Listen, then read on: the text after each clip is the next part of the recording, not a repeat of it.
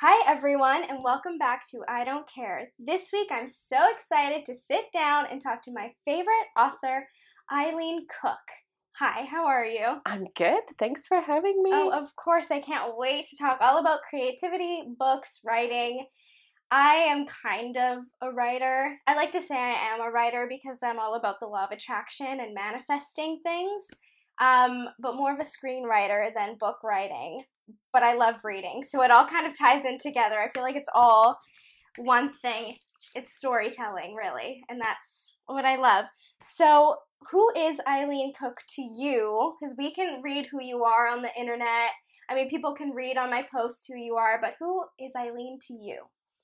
I think Eileen is a work in progress. Fair, we all are, right? I think I'm still kind of sorting out who I am because I think it's changed so much. Yeah. But one thing that hasn't changed, strangely enough, when you talk about that, is being a writer.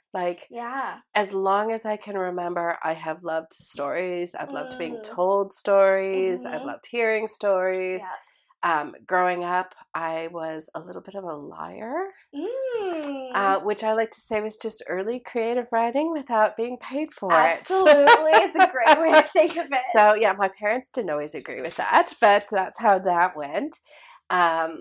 But I've always loved it and always wanted to do it. So for me, that's probably the one constant in my life. But other than that, a lot of that has changed. Like just from growing up, I was super insecure and wasn't sure who I was. And so I was always trying to be what I thought other people wanted me to be. And then kind of, went through a stage where I started to feel like, okay, I figured out who I am and what I'm doing. Right.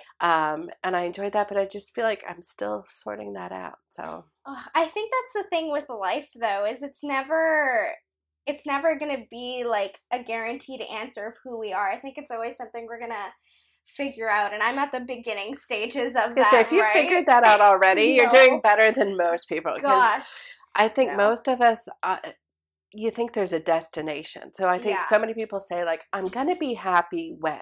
Right. I'm going to be happy when I publish a book. I'm going to be happy when my book hits a certain bestseller list. Yeah. I'm going to be happy when I get married or when I have a kid or when my kids grow up and get out of the house but the problem is that bar always just keeps changing and moving. So I think the secret is being happy with where you are and yet still kind of focusing on where is it that you want to go. Right. I think that's really powerful. Before we get into all of the nitty-gritty amazingness of writing, you love dogs. I love dogs. I'm super excited because, of course, this is a podcast so people can't see, but Luna is here. Luna is here, and you guys can for sure hear her little chain, as always, in every episode of mine. And she has a ball, so she's going to go at it with that.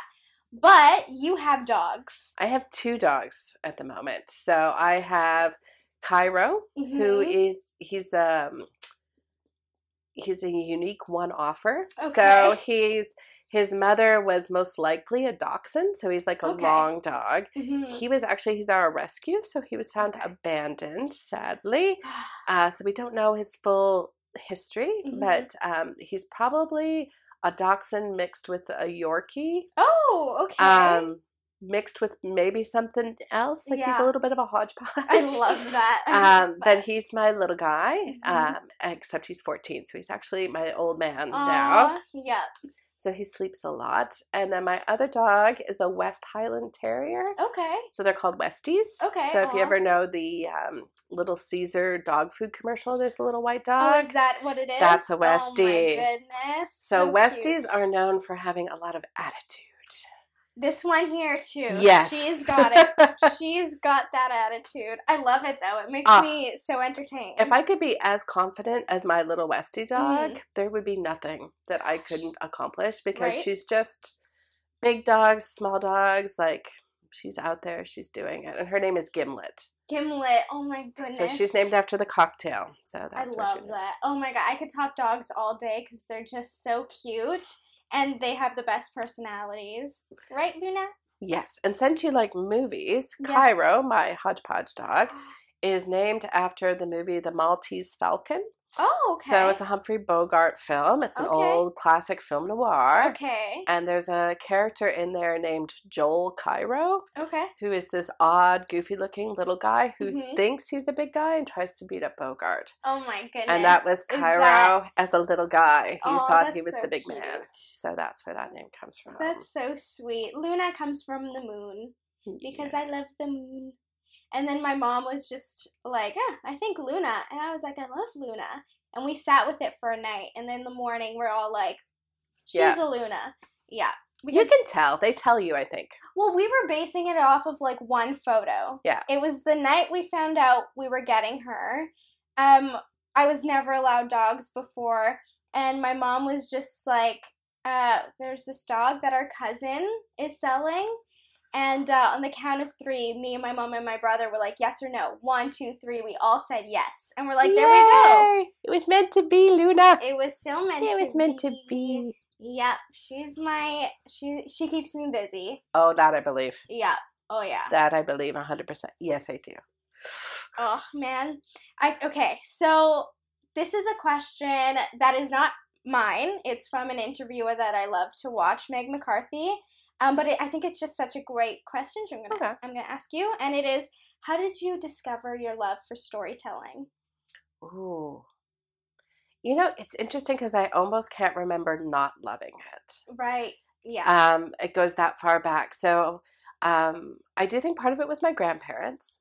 So both my grandparents on both sides in different ways. So on my dad's side, my grandmother is an Irish immigrant. And she always had the gift of gab, right? Like she always had stories. So stories about, she grew up like really poor and she grew up obviously a long time ago. So she talked about like having to take a brick and heat it up in the fireplace, and they would use it to keep their feet warm at night. They'd wrap it up in a towel. So like I just remember her telling stories. And then on my mom's side, my grandfather used to sit and read to me all the time. Oh, yeah. And do different voices. So that's kind of what I remember. My parents actually saved, when I was in 2nd grade, we apparently had to do a homework assignment. I have no memory of this, for clarity. Like, I don't really remember this at all. But apparently we had to cut a picture out of a magazine.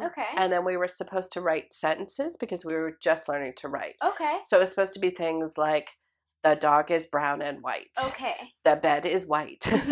You know, those kinds of things. But I was the only one in the class that strung mine all together to be a story. Nice. Oh, wow. So you had it in you in grade 2. Apparently, as far back as grade 2. So on the bottom of the homework assignment, the teacher wrote, I'm sure someday you'll be an author. Oh, that's so sweet. Which, and because parents are parents and kind of dorky, they saved it. Yeah, I love that. And so they actually had it. And when I sold my first book, they had it framed up for me. Oh, that's so cute. That is such a nice gift. So I have my very first story, which I'm pretty sure that has to be the first one because I was just learning to write. What was it about? Do you know what your picture was? Yes, I should have brought it because I actually still have it. It's a guy in a suit and he's at a desk. And I wrote about George the psychiatrist. Oh, wow. So one, I'm kind of impressed with myself. How did I know the word psychiatrist? I don't know. But I don't think I even know how to spell that now. Well, and the best is I spelled it SIGHRE. Like, everything is spelled phonetically. So you have to know that phonics were big when I was in 2nd grade. Because, the misspellings are horrible. Yeah. And it's all about George the psychiatrist helping somebody out. Aw. Which, oddly enough, my first job when I got out of university was as a counselor. Counseling. Oh, yeah. Don't worry. So apparently I had that connection right from the get-go. Oh, man. That's actually my next question, is how was the transition from counseling to becoming a full-time writer? Were you writing while you were counseling? Like, how was that for you? 100%. So my parents are both very, very practical people. Right. And so I always loved writing, and my dad would always say, and I love to tease him about this now because he's in his 80s. Okay. But my dad would always say, well, the English factories are laying off these days. Right. But he would be like, it's nice that you like to write, but that's not like a job that people get. And fair, like you don't see a lot of like author wanted in the want ads, right? So I was like, okay, I have to like get a job of something I could actually do. So I kind of looked around and I thought, well, I actually like people, like I find people fascinating. Yeah. I like to kind of collect people, Mhm. like who they are and what Yeah. they do and all that kind of stuff. So I actually think counseling is a really great way Yeah. to prepare for being a writer. Okay, so you went into it as a preparation. I kind of thought it Smart. would always be useful information, and it Yeah. was. And for a while, I didn't write. Like I Mhm. just kind of went down the rabbit hole of being focused on work. Yeah. But I would always keep coming back to it, and I would kind of like have short stories going. I went Yeah. through a stage where I wanted to write screenplays, so I Right. would try that. And then finally, what ended up happening is I had the realization. I'm laughing because you do vision boards too, I can Oh yeah. tell. Oh yeah. So I have always done that. And Mhm. I kept realizing like that was always on my vision board was Yeah. to be a writer. But I was like, but I'm not doing it. So earlier you said, I like to see myself as a writer. And Yeah. my biggest thing to people is the first question is, do you write? Yeah. And if the answer is yes, then you're a writer. Yeah. Like that's all that it takes. But I wasn't doing that. Okay. I wasn't doing that basic thing. So I kind of had this moment where I was like, is it just going to be a board that's on my wall forever? Or is Mhm. that something I want to make happen? Because, and you know this, right? Vision Yeah. boards don't happen just because we cut out some nice pictures and stick No. them on something. No. No. That's not how they work. They are just a reminder of where Mhm. we're going. Yeah. And so I realized, like, okay, that's a choice I have to make every day. Like, I Mhm. have to make a decision every day that I want to be a writer Yeah. and then start writing. So that's when I started to take it seriously. Mhm. So I wrote a whole bunch. I finished a book. I sent it everywhere. Nobody Mhm. wanted it.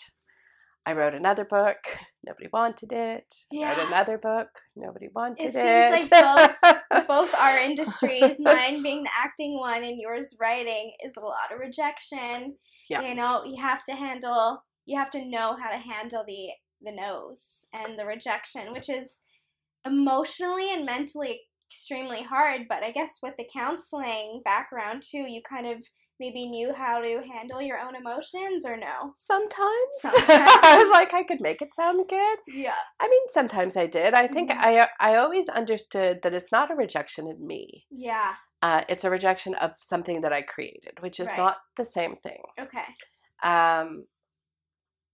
It certainly feels like the same thing. Yeah, definitely. Especially I have friends who are in acting, and acting Yeah. is even worse because it'll be like, no, you're too tall, you're too short, I you're too this. know. And it's I like, know. that's really hard not to take that personal. Writing is maybe a little bit easier. Yeah. I mean, I think rejection was hard. Yeah. But I finally sold a book. Yeah. I was super excited. And then what I basically ended up doing as my career was building, Mhm. I mean, the one nice thing about counseling as well is it's a job that you can slow down with, right? So I went from full-time to 4 days a week Okay. to 3 days a week to 2 days a week Mhm. to To no days a no week. days a week, Yeah. which was the best days of the week for that. Yes. And I honestly, I wake up grateful every single day. This is, if you had said to me at 19, Yeah. what does your perfect life look like? It's pretty close to where I am now. Like the idea that I get to get up and make stuff up all day and Yeah. be enmeshed in that world is perfect. Oh, I know.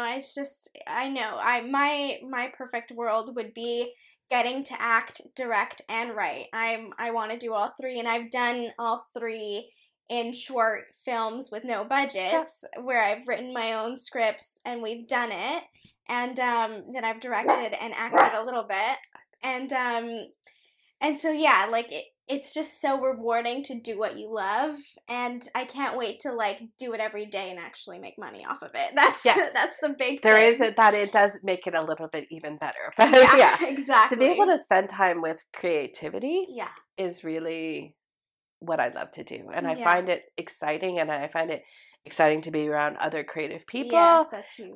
Because, they get me excited for my own projects and, to hear what they're working on. Yeah. Which to me is a big part of, like, if someone is in this business or wants to be in this business, is to surround yourself with good other creative people. I love that.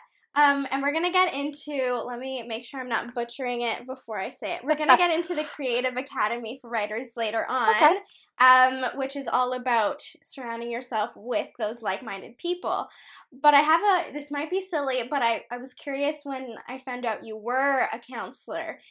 You're listening to so many stories about people's lives. Were you ever like, oh my God, this person's life would make a great book and transfer it to your own writing? 100%. Yeah. I mean, I would never take someone's full life because, well, one, that's not a very nice thing to do. Right. And two, real life is often much more complicated than a story needs to be. But I think what is fascinating for me is how you can have two different people who have maybe similar life experiences, but how they see it changes everything. Yeah. So I'm a huge believer with the most important story that you tell is the story that you tell yourself. That's so true. So if the story you tell yourself is, I'm a loser, this is never going to happen for me, nobody ever makes it as a writer, no one ever makes it, like you are creating that reality. Oh, 100%. I agree. If you tell yourself the story of, that rejection hurt, but you know what? That gives me another story that I'll tell when I'm being interviewed on a podcast about rejection. Right. And I learned something from it. I read somewhere, never say I failed, say I learned. That's powerful. And that's the thing too, is our what we think and what we say out loud does hold so much power, whether we know it or not. And so I watched the documentary called The Secret, and there is a book also on The Secret, and that it changed my mind because it is all about the law of attraction and being kind to yourself. And then I've had a few mentors too who I've gone to and who are like, whenever, I'm always like, I have a terrible memory. They're like, no, don't say that. Switch it to be something positive. And I'm like, oh, okay. And there's just like lots of things that we say subconsciously. Oh, yeah. That we don't know are kind of putting us in the wrong direction. And so, our thoughts are so important. And so I'm much more mindful now of what I say to myself, how my thoughts are, what I say to other people, because it's just so important for us and others. So I love that you brought that up. So I think it's the shift of what you say and then how you carry that out in your actions. Right? Because I always find it interesting. I have a few friends who have loved The Secret and some people who hate The Secret. And some people are like, you can't just wish yourself into a better life. And it's like, no, you can't. You're right. It's not enough to have a vision board or, positive. It's putting that positivity into action. Yeah. And, when you say something like, I failed, that's like there's a period at the end of that sentence, right? I failed, full stop. If you say, wow, I learned this, then it's a much longer sentence, right? Because you're talking about, okay, it didn't go well that time, but this is what I learned from that experience. Yeah. And that makes you better. Yeah, you're right. That's because you can't just say things to yourself. You really do have to put it into action. And, there are people who are so in tune with themselves who can fully visualize things happening and then they do just come to them. I am not one of those people. I visualize my life all the time, but I'm more of like, okay, now I know where I want to be. What are the steps to get there? And so, I'm doing pretty good right now with, what I can do. Went to school for acting, have an agent, and I, do classes and I do the podcast. So, I'm doing the things for me that feel like I'm going in the right direction. But, at night I still have those thoughts. I'm like, oh my God, don't forget to do this tomorrow to get you there and there and there. And so it's kind of that nonstop thing of there's always something to do, which I love personally. Keep me busy. Yeah. Can you walk me through your writing process? How do you, when you come up with an idea, or how do you come up with ideas first to then the editor seeing it and about to publish? What does that hold? Oh, it's a long process. I want to know it. First off, I think ideas are everywhere. I think there are story ideas in every single thing. And the most important thing that a creative person can cultivate in themselves is curiosity. Yeah. So my favorite question is, what if?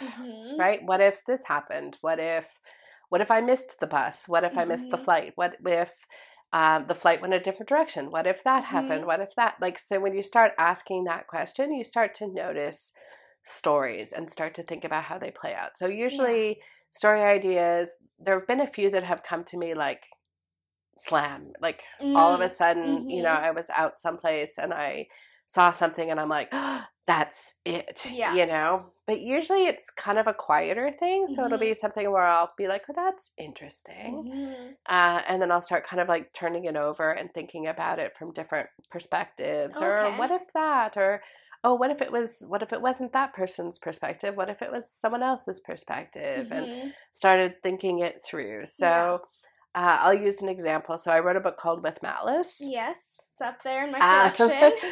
Which is interesting because when I worked as a counselor, I worked with people who had brain injuries. So that was sort of my specialty area. And so I worked with people that had all kinds of accidents and injuries. And I remember one person saying to me, she said, it's just so hard because she had lost her short-term memory. She's like, you know, I know what happened in the time I'm missing because people have told me. But she's like, how do I know if they're telling me the truth? Oh, that's crazy to think about. And I was like, well, that would be so weird. Like, so so then I started thinking, like, what if, you know, you were missing time and you didn't know what happened? And then I started playing, well, what could be missing, you know? And it was like, well, what if there was something horrible that happened? What if there was an accident? It was like, oh, okay, so you don't know what happened in the accident. And then, well, what if other people said they didn't think it was an accident? What if they said they thought you did something? So I just kind of almost followed the idea back to the beginning. Yeah. Oh my God. With Malice is one of the, I mean, all of your books are the best books I've read. Oh, you're so nice. But With Malice was just one of those things because you don't fully trust the narrator. You love her, but you're like, hold on. I don't know. Something's fishy. And, but you also are rooting for her the entire time. You're like, you know what? I don't care if you're up to no good because I'm with you. I still like you. Yeah, and so it's so good. Plus, it's just interesting, and there's so many twists in it where I'm like, I was not expecting that.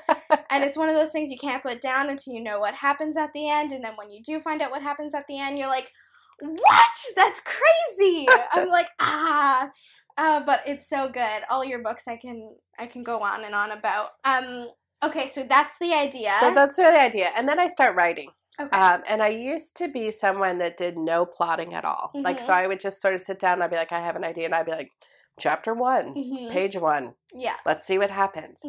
I have slowly become someone who really likes the process of outlining. Okay. And I actually love using screenwriting as kind of a template. So my particular favorite is Save the Cat. It's in my collection of books, as you can see on my wall. Yeah. So I just, there's something about the way Blake Snyder sort of described that process that for me works really well. Yeah. And I also like, there's another screenwriter, Michael Haig. Okay, I've not heard of him. He's got a good one. And he's got, it's an interesting, it's all the same for people who are learning screenwriting, right? Yeah. It's still Act 1, Act 2, Act 3. So it's all those kinds of things.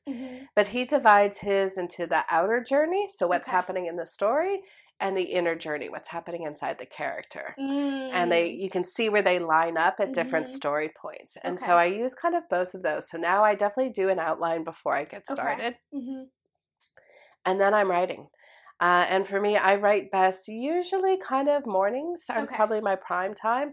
Not early. I'm not an early girl. Gosh. No. But if I could, like in a perfect world, I like to be sitting down about 9 a.m. and I'll write pretty much straight through to lunch. That's pretty early for me. I get up at 9:30. Yeah.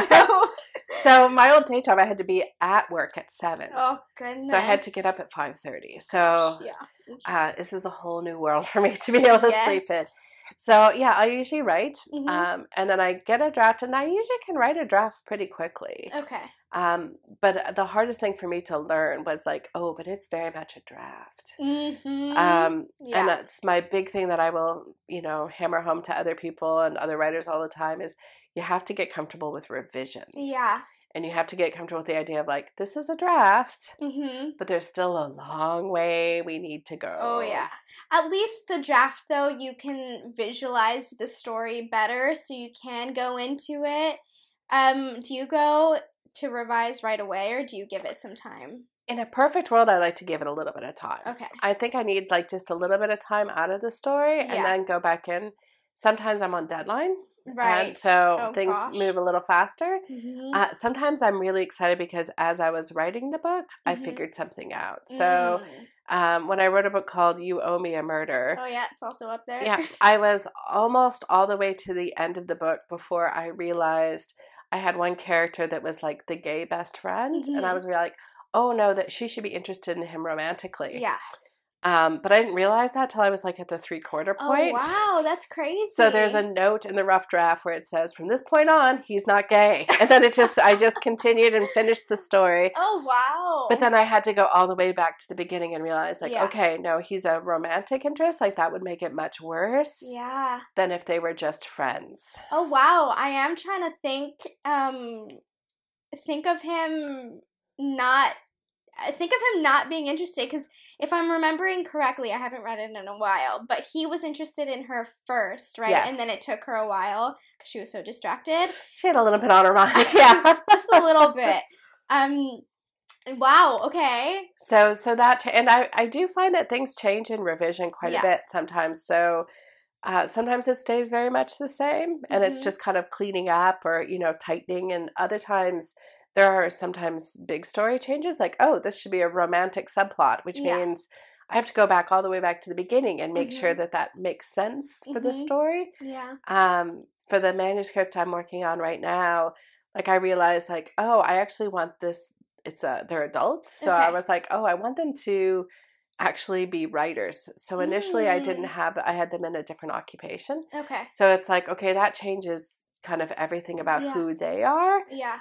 So that was a kind of a big haul and a big different change. So it depends on the book. Sometimes there's just kind of one pass through. Sometimes there's a couple pass throughs. Yeah. And then I send it to other people to read. Okay. And so I call those my beta readers. And I have a group of people that will read for me. Yeah. And they just give me notes, right? So, and I ask them questions like, did you like her? Please mark down any place where you found it kind of boring or where it was confusing. Yeah. Because one of the things you find when you have different versions of things, Yeah. sometimes you cut something out and your brain remembers it, but it's actually not in the story anymore. So sometimes readers will be like, I don't know why she would do that. And you're like, well, obviously because of this. And they're like, okay, that's not in the story anymore. It's like, I cut that out. That. Yeah, because even like you'll cut something out or something will just make sense to you, but maybe not others. And I'm sometimes like, what? How do you not understand? It's so clear. Obviously this. Yeah. And they're like, no. And then once I've gotten those notes back from other people, then I go back and I do another revision. Okay. Then I send it off to a literary agent. So I work in publishing. Most people have a literary agent, and it's their job to sell your work to the publishing house. Cool. Okay. And I'll put a plug in here for people who if you are working with a literary agent, they do not charge you money. Cool. They take a percentage of your earnings. Yeah. So anyone who says, I'll be your agent and it's only $2,000, you want to run away because a true literary agent does not charge you. They just take a percentage. That goes for acting too. Yes. The film industry, they will take, for us, it's 15%? Same with us? Yeah. 15? Okay, I think that's like some sort of law with BC or something that you can't charge more, which is great for us. I don't want you to take more. I mean, and I just would always warn people there's so many people who will take money from creative people. Oh, absolutely. So then my literary agent will take it out to a publishing house. Yeah. And the editor comes on board, and the editor will have more changes, and then we revise again. And then during that process, while I'm doing the revisions, they're coming up with covers and all those kinds of things. And then the book will hit the shelves. So you get final say in covers, right? What they look like? No, you do not. So you don't pick your own covers? No, you do not. Oh, wow. Authors do not have cover control. Now, if you're J.K. Rowling or Stephen King, pretty sure you get cover control. We get what they call in our contracts cover consultation. Wow. So they will show you covers and they ask your opinion, and they do, I mean, they want to pick a cover that you're going to like. Right. But they have a whole sales and marketing team, and they are very much feel like they have their finger on kind of what works and what doesn't work. They're often showing it to, there are some big book buyers. So like the person who buys for Chapters Indigo, just the big store here in Canada, in the States, it's Barnes and Noble. Yeah. So they'll show it often to the buyers at those places and ask them to weigh in. Oh, wow. So there's kind of some back and forth that will happen there. That's so interesting. I always assumed that you would just have full control because it's your story, it's your book. Are you ready for this? Yeah. You don't have control over the title. Oh, wow. I was going to ask you, at what point does the title come to mind? Okay, so oh, wow. I want to know what you would name your own books if you had control over it. Well, it's interesting because some of them, you always have what they call a working title. So when you turn the book in, you have a working title. Okay. So, for example, With Malice has been called With Malice since it was a very early draft for me. Okay. And when I turned it in, the publisher loved that title, and that was the title that we went with. Okay. Talk to me about The Hanging Girl then, because that switched. Yeah. So what is interesting with The Hanging Girl, there's a whole story there. Okay. So I'm trying to remember what I called it. One Line Too Many. Nope. I had another title even before that. Wow. And when we're turning it in, that book is about someone who reads tarot cards. Right. And there's a tarot card called The Hanging Man, which is deals with uncertainty. So if you get the Hanging Man card when you have your tarot read, it talks about there's some kind of uncertainty in your life. So the character has a line where she says something like, I feel like I'm the hanging girl. Nothing in my life feels certain. And the editor's like, I love that title. And I said, I don't mind it. Yeah, that sounds good. Yeah. So we're like, okay, it's going to be The Hanging Girl. And then they came out with the cover. And the original cover, it's very dark. It's meant to look, I think, like a shack that she's kind of kept in. And I said when they showed it to me, I was like, I don't know if I like it. I think it looks like a horror novel. Or it looks like maybe it's about suicide. Right. That was when I first noticed that it was called The Hanging Girl. I was like, well, maybe they changed it because people were offended that it was like too much about suicide. That's interesting. And so I was like, and they were like, no one's going to make that mistake, right? Well, the book came out and it didn't do particularly well, particularly because With Malice had done quite well. Yeah. And so before it came out in paperback, there was this discussion and they were like, we think that maybe we were wrong with both the title and the cover. Do you have any thoughts? Yeah. And so I said, well, I had gone back through, and at that point I was like, I wondered about One Lie Too Many. And then we all decided that was a much better fit for that particular title. And it's a white book now, too. So it's completely different, and so they totally changed it. And it sold much, much better in paperback. Oh, that's so interesting. I guess people really do judge a book by its cover then. They really do. I mean, I would say there are some people where, like, if there's a certain author that comes out and you're like, oh, I love that author, That's you for me. Yeah. I love you so much. Oh. But, where you're like, it doesn't matter what the book is about, I'm buying it, right? And so you're just going to buy it.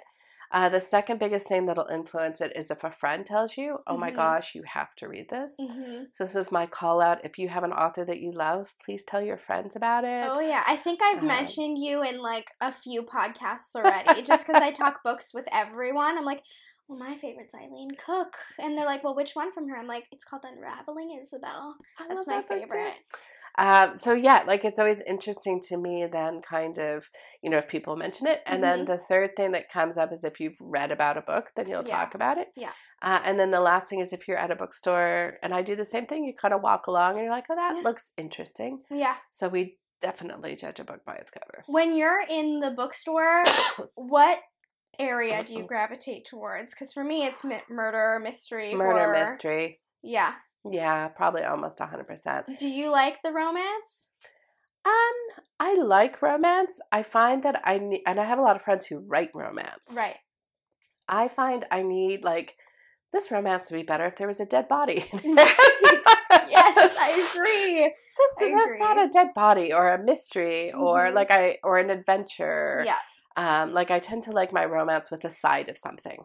Yes, that's why I love Unraveling Isabel so much, is because not only is it a love story between two people who lots of people would find that controversial, but if you read the story the stepbrother and the stepsister make sense, okay? Because I've tried explaining Unraveling Isabel to so many people. I'm like, well, it's like about like this stepdad who is actually really a bad guy, and it's like about the girl, and then she kind of ends up with the stepbrother, but it's like at that point they're not. They're like, uh-oh. Yeah. And I'm like, I'm not explaining it but good, but it's like the best book ever. And it's funny because I keep my books in really good condition, but you look at my Unraveling Isabel and it is the worst condition I've ever seen. Not because of me, because it was the school library's book who somebody else checked out and lost it, and I found it. And I read it. It was the first time I read it, and I was like, I'm keeping it. It's like, mine forever. It's mine. Sorry to that person who That's what happens when you lose a library book. Right? And then from that point on, I've read so many of your books. I haven't read Remember, and I think maybe like one or two others. Otherwise, I've read all your books. But you know what's interesting with Unraveling Isabel? When that book came out, I remember I came downstairs one day and beep, there was an email that came in, and it was from a mom. And she was like, my daughter was reading your book and loving it. So she's like, so I read it. And she's like, it opened up this huge discussion about how she felt about the fact that I had gotten remarried when she was in high school, and that she wasn't in love with her stepbrother, but she resented that everyone expected her to just assume this was her new family. So the mom was like, this just opened up so much discussion. This was amazing. Yeah. So I was like, oh, I feel all good for myself. I went, I got another cup of tea. I came back. There was another email that came in, and it was from another mom. And she was like, my daughter was reading this, and I picked it up, and this is disgusting. You're a horrible person for writing this. Wow. I'm having this book banned at my daughter's school library. Like, wow. And I was like, same book. It's the exact same book. The same thing. Same book. I loved, and I think I related to it so much because at that time in my life, I picked up the book in grade 9. My mom was with someone, she's still with this guy, who I do not like. Yeah. But it was at the point in our lives where we were fighting so much, me, my mom, and him, all of us. He lived with us, and so I was like, you know, he is the real life, you know, dick. And so I related, hate that guy. I related so hard. I mean, he's not as bad as Dick is, don't get me wrong. But I hope not. No, he's not. I really hope not. But I was like, oh, I relate so much to Isabel because, yeah, fuck stepdads, right? And so I loved it. But I want to know now character development for you. What does that look like? Because for me, when I start writing, I know the main character, and I know that person well, and everyone else I know needs to compliment her in some sort of way, but I kind of figure out who they are as I'm writing. What is that for you? It does vary. So sometimes the story comes to me and I know the story, but I don't know the people in it. Other times I have had a very clear idea of the person, and then the story is kind of coming in as part of it. And probably same as you, the protagonist or the main character is usually the one that I know the best from kind of page 1. I usually have some pretty good ideas of who that person is. Again, because I'm a counselor, I spend a lot of time thinking just from a counseling perspective. So I tend to think a lot about backstory because it's often the stuff that happens to us that sort of imprints who we are. So I wrote a book called Build Better Characters, which is all about using counseling techniques to get to know your characters better. So it actually has in it a whole counseling interview that I used to use when I was in my day job. So it would be examples of the kinds of questions I would ask a patient. Okay, wow. And what I would be trying to learn from what the patient told me, that you can kind of sometimes ask the character. Okay, that's really cool because, yeah, you're right. Like, what we're reading is just a point in their life, but they're already developed people. And so it's like, what is that trauma that happens? And I think in all of your books, or most of them, you do talk about that past thing that isn't going on right now. It's not the A plot or even the B plot. It's kind of like that C plot, what happened to them in the past. And it's just so interesting also with your books they're so easy to read in terms of, like, creating that visual in your head. And I don't know if everyone reads books and has visuals. I do. Yeah, it's like the movie is Yeah. playing. It's so funny because I was rereading Unraveling Isabel, and then I went to read Pet Sematary by Stephen King, and it was so hard for me to read because I was so used to your style of the narrator is the main character and reliving life through them, and then stepping into Pet Sematary, the narrator was just no one. He was just the narrator. And so it took me so long to figure out who everyone was, where, like, what's happening, because I wasn't used to that from reading all your books. And so, and most books that I do read are the main character is the narrator. And so I was like, oh my God, am I dumb right now? Or like, what's happening? But I love to be dropped right into a book. And I mean, to me, that's what makes reading interesting is to be in someone else's life experience, because it's like, maybe I have never done that or been there. Or sometimes, like, you know, you're talking about your stepdad. Like, sometimes it's like, oh, yes, someone else has had this experience. And so you feel kind of like seen or heard or whatever. So it is definitely, I kind of a personal style, like how you want it to come across. Yeah. My books are movies to me. Yes. They've all played out in my head, and I can see all of that. And for me, then if I'm doing my job right, then that's playing. And it may not look exactly the same. So my vision of Isabel may not be your vision of Isabel. Right. And I'm totally fine with that. But I do want it to be a similar experience. Okay. Let me tell you, and we're going to play a game later, and it's like a spoiler. But my Isabel is me. Like, literally visualized me. Yeah. And so everyone else is someone that I don't know. But Isabel was me. I was like, yes, she looks like me. She is me. She talks like me. And so I made Isabel me, which I love. It was so fun. So, at what point, I guess we kind of talked about this, but before you became someone who prepares your books, at what point did the story kind of unfold and make sense for you? Well, and I think it's something that always unfolds. So now I definitely plot out before I get started writing. Yeah. But I never see it as permanent. So I'm laughing because on your wall you have all your Post-it notes. Yeah. And I have the exact same thing on my wall. So I have Post-it notes, and I like Post-it notes because it's not permanent. Yeah. It can be moved around. I can change my mind with stuff. The story, sometimes the characters are like, no, not that. It's going to be something else. And you have to be kind of okay to go with that. Yeah. So I think being comfortable with nothing being permanent is a really smart way to be, because sometimes, I mean, I've gotten all the way done with the draft and I've revised the draft, and I've had someone, like an early reader, be like, it'd be cool if this happened, and then be like, of course, like, of course that has to happen. Why did I not know that has to happen? And then being open to changing it. Yeah. I'd say the biggest mistake I made as an early writer was jumping in too fast. Right. And I was in a hurry. I was in a hurry to write the book. I was in a hurry to finish the book. I was in a hurry to try and sell a book. The best thing I've learned to do is slow down a little bit and give the story a little bit of time to kind of percolate. Yes. That reminds me, because the first screenplay that I wrote was just for me, and it was like a couple pages long, super short. And then I had some people read it, and they're like, that's actually good. Like, make it longer. Make it something that we can make, and we will all film it and create it with you. And I'm like, okay.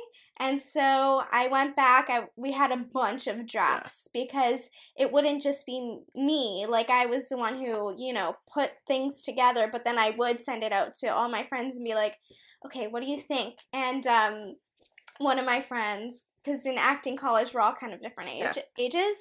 One of them had gone to school prior for writing and had a major in writing, and so I'm like, okay, I need you, because he's creative as well. It's not just he knows how to write, and so he helped me just make it. It's a psychological horror, and so we really went into the psychic. We're like, okay, this can happen and we can make it gruesome here, but why? Like, what are his What is it? intentions? And what are things that the audience wouldn't pick up until the end? And so it was just so fun writing. I think it was more fun to write it than to film it. But I just love it. And the characters, they come when they come. Some of them that you just know who they are. Some of them you struggle with. But yeah, it was just so fun. And so I don't know where I was going with that. And stories will change. Like, I think the biggest thing is some stories have come to my head almost like they just drop in and you're like, oh, this is what that story is. Yeah. And it will almost not change at all.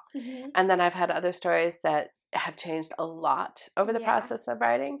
And I think I used to believe that I just had to figure out how to write a book. Like, once I knew how to do it, that would be fine. Okay. And the truth of the matter is, every book has been a little bit different. So some write really fast, some write really slow. Yeah. Sometimes, you know, it depends what's happening in your life Yeah. on top of things. Right, So that can of make a course. difference. But just being like, there is no right way to do this. There's just whatever way is getting me to the finish line. Yeah, whatever works. Whatever works is what it's meant to you. be. What is the hardest part of writing, and does it differ when you're writing thriller versus like romance and like the genres? I think there's a few different things. So I would say with thriller, the hardest thing nowadays is to create a twist that people don't see coming. Oh, I can see that. Just because I think so many people read and love thrillers now that they're often 3 or 4 steps ahead of the writer. Yeah. So you have to either come up with a twist they didn't see coming but still feels fair and just, because you can't be like, oh, it turns out that Luna's a dog demon, and that's, you know, where people are like, wait, what? Yeah. So it has to be legit. It has to be earned. It has to feel fair. Yeah. In romance, it has to be an honest emotion. You can't just say, like, you don't fall in love with someone because he has great hair. Like, it might be what attracts you initially. It might be, you know, like, well, hello. But that is not, like, real emotion is more than that. So drilling down to what things really are. But from a writing perspective, the hardest thing for me is always about the 3/4 point. Okay. So I get that far, and then all of a sudden I think, like, I don't know how to get this all the way to the end. I don't think it's holding up. It's not that good. Why did I think this was a good story? This is always the point where I come up with a brilliant idea for something else. You know what would be a much better book? Would be this other completely different thing. And I should write that instead. I shouldn't finish this one because this is horrible. So I still have that moment every single time. The only difference is now I know I have that moment. And I'm like, oh, I bet I'm about the 3/4 point. Which book of yours was that 3/4 point the worst for you, where you're like, oh, this book really, I can't publish this? I know I don't have all of them there. I know. And used to be there's 2 books. Yeah, like there's 2 inside that. I can't remember what the second one is. It might have been The Almost Truth. Oh my god. Which is the best twist ever, by the way. At the end. And I think, because I didn't know that was going to be the twist. Okay. So not to give it away to people, but there is something that's, I think, unexpected. It was unexpected for me. So oh my how God, about that? Was so unexpected. So I was playing with something different, and then it was like, oh, that's what it should be. And then kind of honestly, once I knew that, then it did fall into place. Okay. But I was trying to force another ending. Okay. And it was like, it just didn't feel very satisfying. And I was like, well, Can I ask what that ending was? The ending was just more where of course, she thinks something has happened. Yeah. And she realizes that she's wrong in the version, right? Okay. And so she's completely wrong. And it's about her coming to terms with her wanting to be someone else. And it's not that. So it's a much softer ending, and it didn't fit like it fit with the rest of the book. But I couldn't figure out how to make the ending work if what she believed was true. Yes. Because then I was like, well, how is that gonna, like, without making the people in her life these horrible people? Yeah. Because it relies on her parents. If what she thinks is true, you think like her parents would have to be these horrible, horrible people. I have to say the relationship with her dad was one that by the end I did love. And, you know, throughout it, you're kind of like with her, like, oh my God, like, I'm sorry that you have to, live with parents Yeah. who don't really like you. And Yeah, and so by the end I was like, oh my god, wait, that's crazy, but it makes sense. suddenly, once I knew what the twist was, which I didn't know when I started Mhm. it, it was like, oh, that's why they're the way they are. That's the Mhm. way she's the way that she is. Yes. And all of a sudden, it all made sense. I have to say that The Almost Truth was the book that shocked me the most. I read it in one day. And let me tell you, I get migraines. I had a migraine while reading it. But I did not care. I was like, I have to know what the heck happened. I could not. I'm like, okay, one more chapter. Okay, one more chapter. You have to eat, Alexia. Like, come on. Just one chapter. It's not bad. No, finish the damn book. It was that good. Oh, man. I love it. Okay, we're going to get into game number 1. All right. And I called it Actor on Character, which is, we're going to talk about a couple of your books. If it was turned into a movie, what actors would you want to play the characters? And I want to talk about Unraveling Isabel first. And I also have answers too. So you can say you yours. have answers? Yeah. Oh my god, I'm all about playing the games. You're on point. Because she's like, I've got a sheet of paper. I'm ready to go. I got pictures of the actors so you could visualize my interpretation. But I want to know yours first. So for Isabel, who, or anyone. Well, now I'm going to put you in Isabel. Right, yeah. Now I'm casting I am you. the only Isabel. Which would make sense to me. Because in my mind, she does look similar to you. Like, I always wanted an actress who was kind of slight, dark-haired.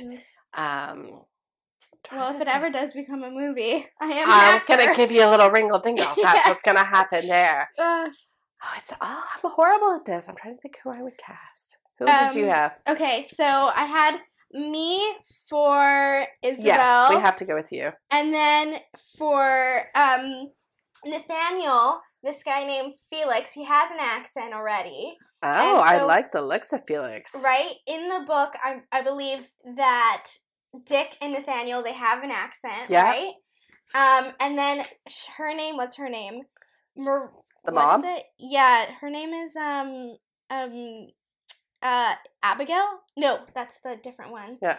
Her name, I just called her Mom. I think of her as Mom. I think her name is Mom. Marissa Nichols? Surely I'm saying her name wrong.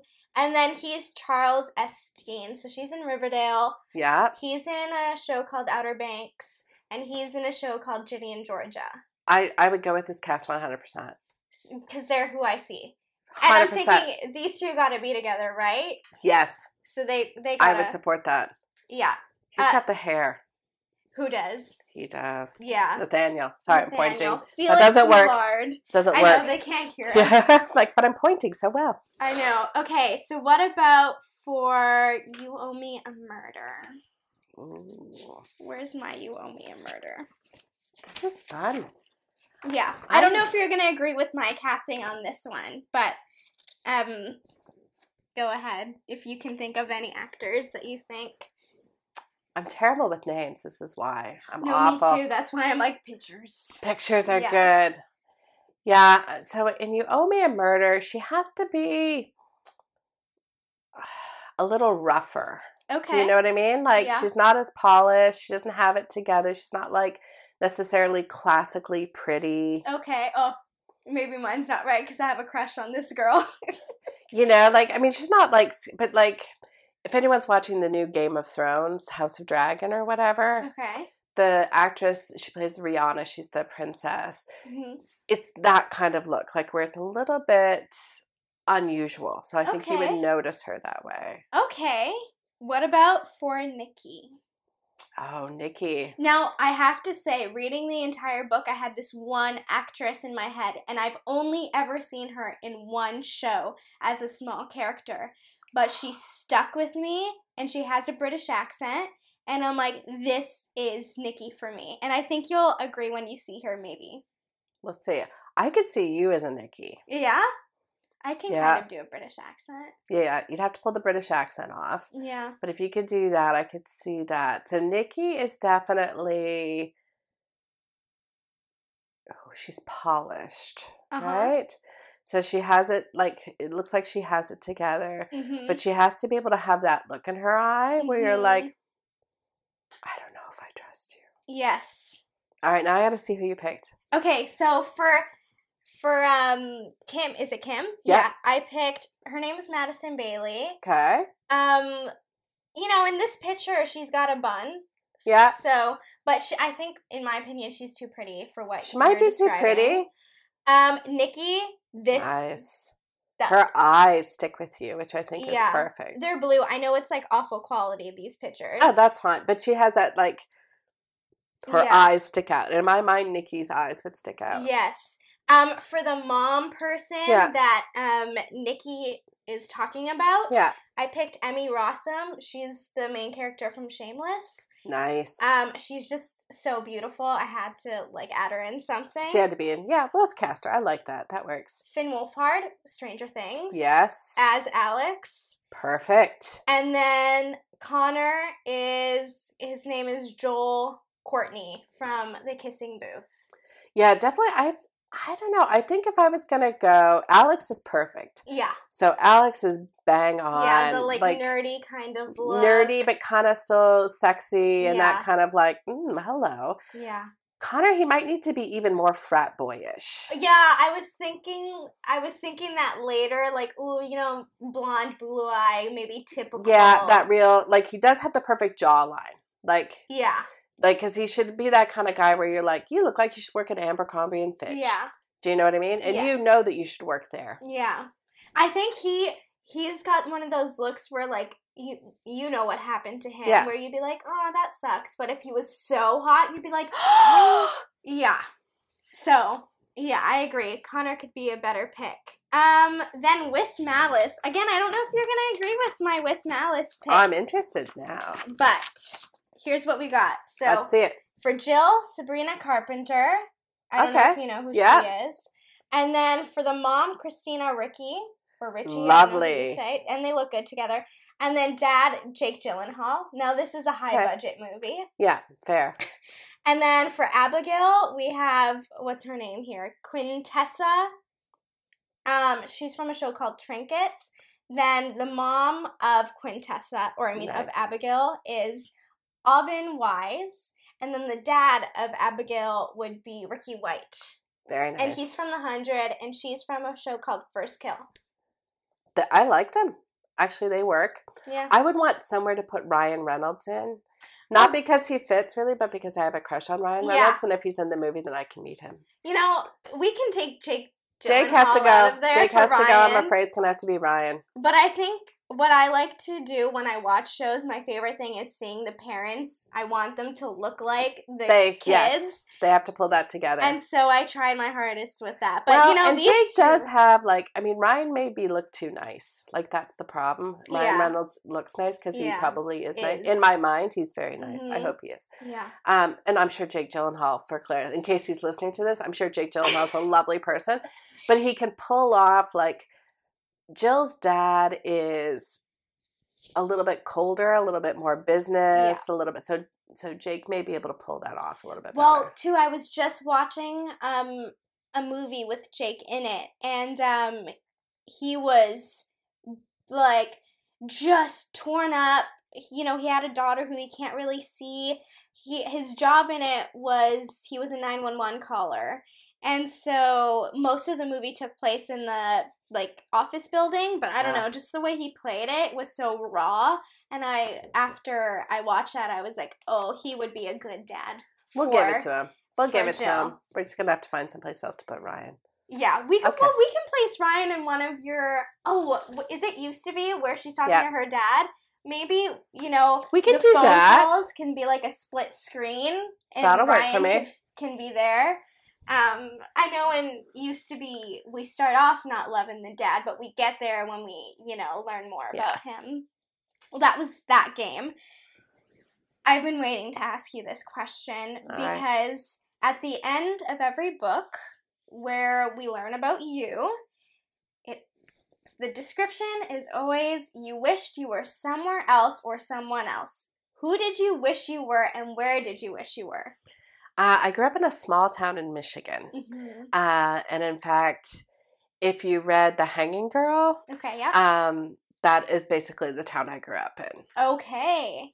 Now it's grown a lot since then. It's a lot bigger and all that kind of stuff. But Yeah. my graduating class from high school was 100 people. Wow. And mine was 500, I think. yeah, we were 100 and 10 of them were foreign exchange students. Wow. And everybody else, like, we had gone to school together the whole time. Mm-hmm. Like, so it was a very small town. It was the kind of town, like, if you were doing something, somebody else's mom would come out and be like, is that you, Eileen? I'm going to call your mom. Oh, Do you know what I mean? And so I wanted so badly to have a big life. Mm. And I was like, and to be clear, in case anyone from Traverse City is listening to this, like, Traverse City was a great place to grow up, and it was super safe. Mm-hmm. And I had great friends, and I had all kinds of good things. But it just felt like a place where you always knew what was coming around the corner. Right. It was a place where everyone I went to high school with was white.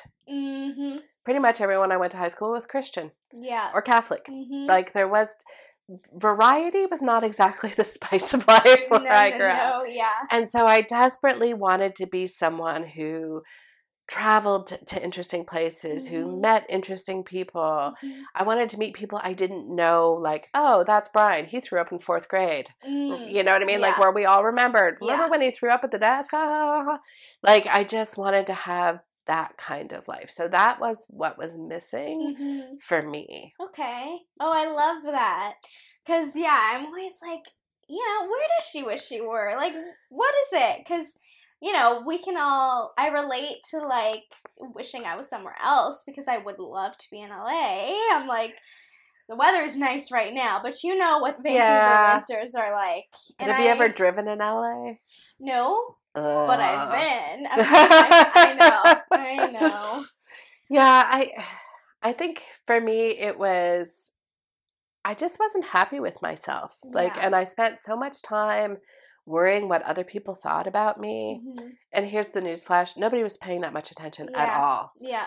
Do you know what I mean? And Yeah. it's interesting because I now talk to people I went to high school with, and they were like, oh, you were always nice and funny. And I had this terrible image of myself, and I doubted everything, and I wasted so much time being worried about what other people thought instead of just being who I wanted to be. Yeah.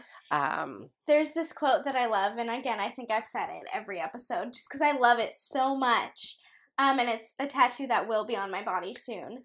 And it is, I will not tiptoe through my life to arrive safely at my death. Because, and what you were just saying, like, not doing things because you're afraid of what other people might think or what the result might be is tiptoeing through your life just to one day be dead. I always worried, like, is somebody mad? I worried so much about people liking me. Yeah. And I think now, like, I didn't even like them. Like, why did I care? Why did I care? Why was that so important to me? Yeah. To have everybody's approval. Mm-hmm. And, I mean, the one thing writing taught me is it doesn't matter what you write. There's going to be someone who doesn't like it. Oh, yeah. Like, that's the nature of the business. There'll be someone who hates the book and will be like, that's a horrible book. Mm-hmm. And part of what I learned by having to get used to that was like, oh, like, people could not like me, and you know what? I'll be okay. Yeah. I'll turn around. Yeah. I have a tattoo on my ankle, and it's a compass. Okay. And that comes from, in part, my mom used to say to me all the time, you have to be your own North Star. Aww. Which I love, because it was that thing of, don't try and set your direction by what other people want or who they want you to be.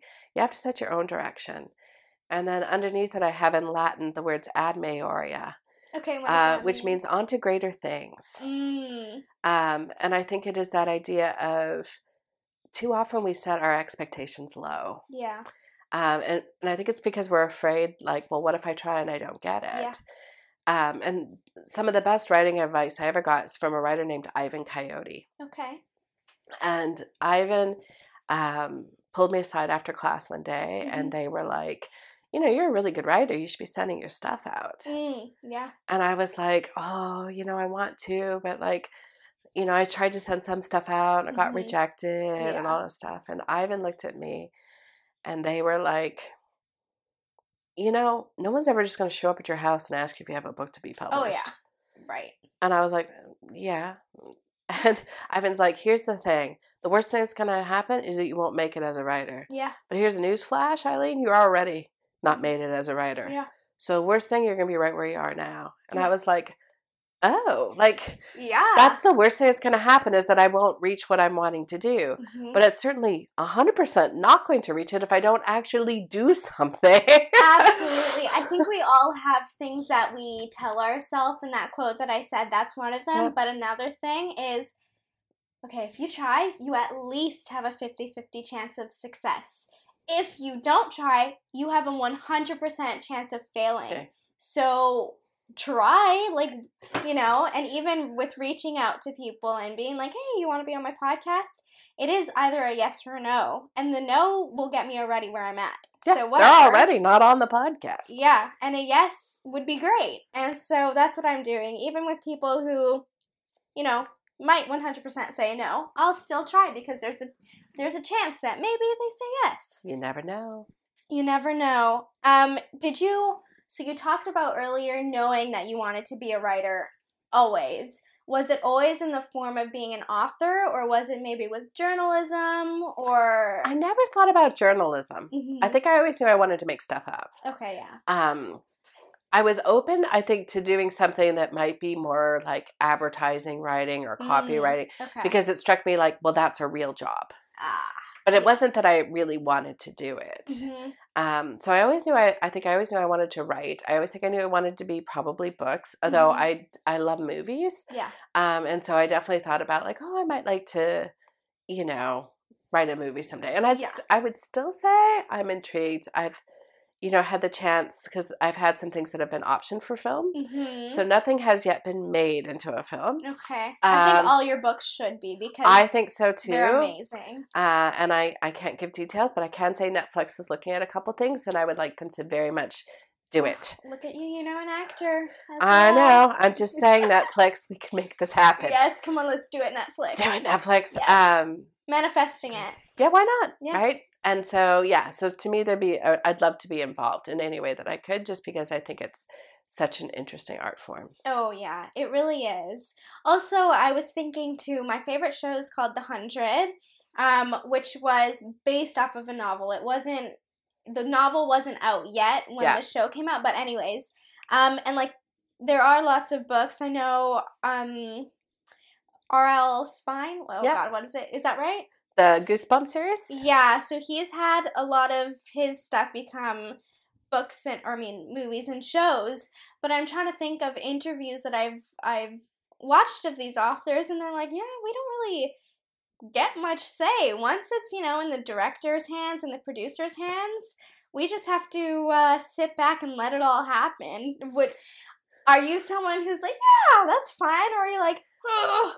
I think you have to accept, if you do anything with film, I think you have to accept that, unlike a book is my project. So I get to decide what the book looks like. Now, I don't necessarily get, you know, the cover or the title, but whatever is within those pages is 100% me. Mm-hmm. If you're doing anything with film or TV, this is a collaborative process. Yeah. So the costumer has an idea, the set designer has an idea, the director has an idea. Each actor is coming to the project with an idea. Mm-hmm. And that is what makes it such a unique, energetic thing. Yeah. So for me, the best advice I got from someone else who actually had one of their books adapted is she said, you just have to know it's not your book anymore. It's a new, different art project. Mm-hmm. And if you can enjoy that process, then that's great. And again, I've had a few things where they've worked on screenplays and so forth, where the screenwriters have reached out to me and been like, you know, I'm curious your thoughts on this, or why did you want this character to do that? Yeah. And anytime I can be a part of it, that's great. Mm-hmm. Sometimes I've seen this finished script and been like, what? Yeah. But then I just remind myself, like, it's not my book. It's a new and it's a different project. Yeah.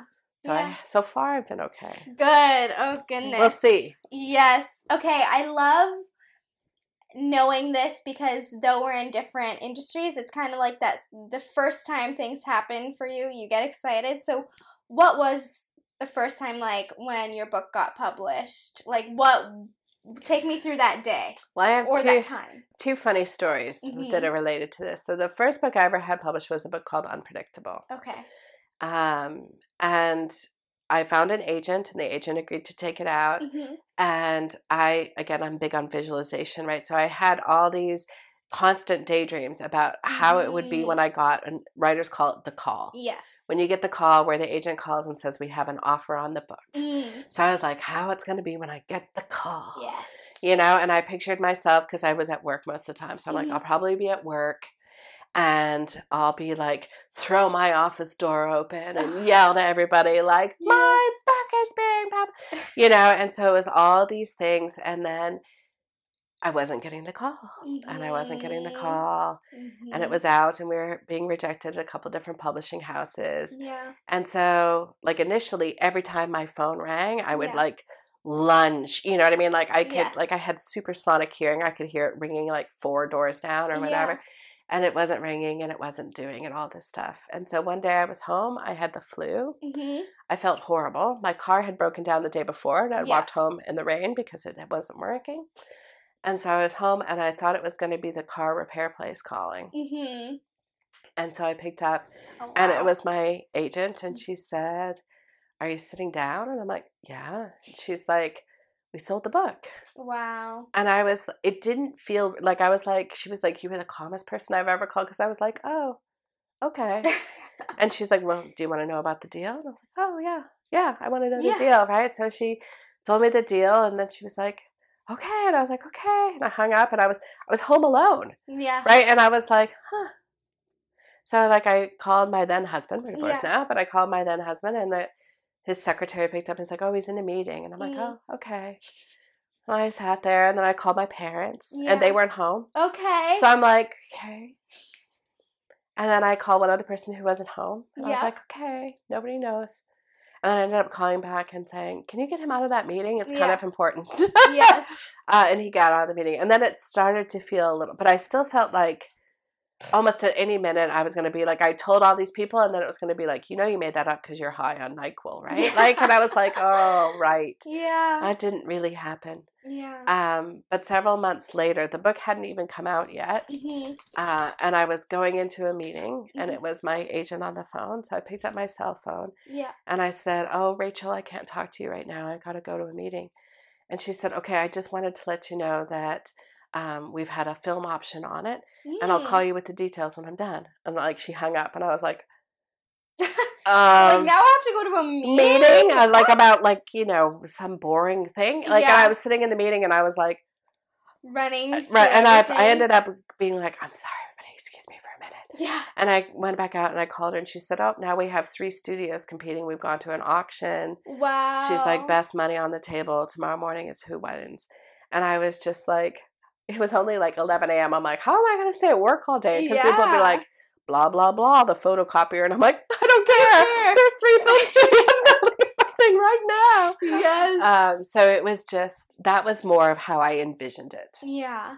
Oh, man, that's so exciting. Because I'm in that stage of creating things in my head. Oh, what's that callback gonna be like?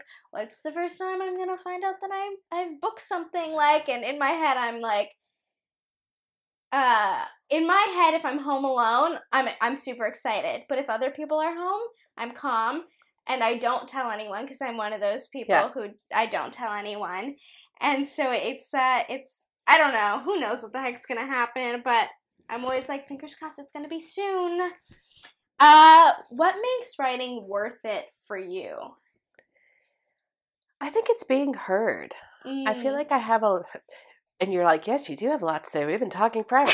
I have a lot to say, and I have a lot of things that mean a lot to me and are important to me. And writing is that chance to kind of figure it all out myself. Yep. So I always think everybody who writes, the first version is always for you, right? Yeah.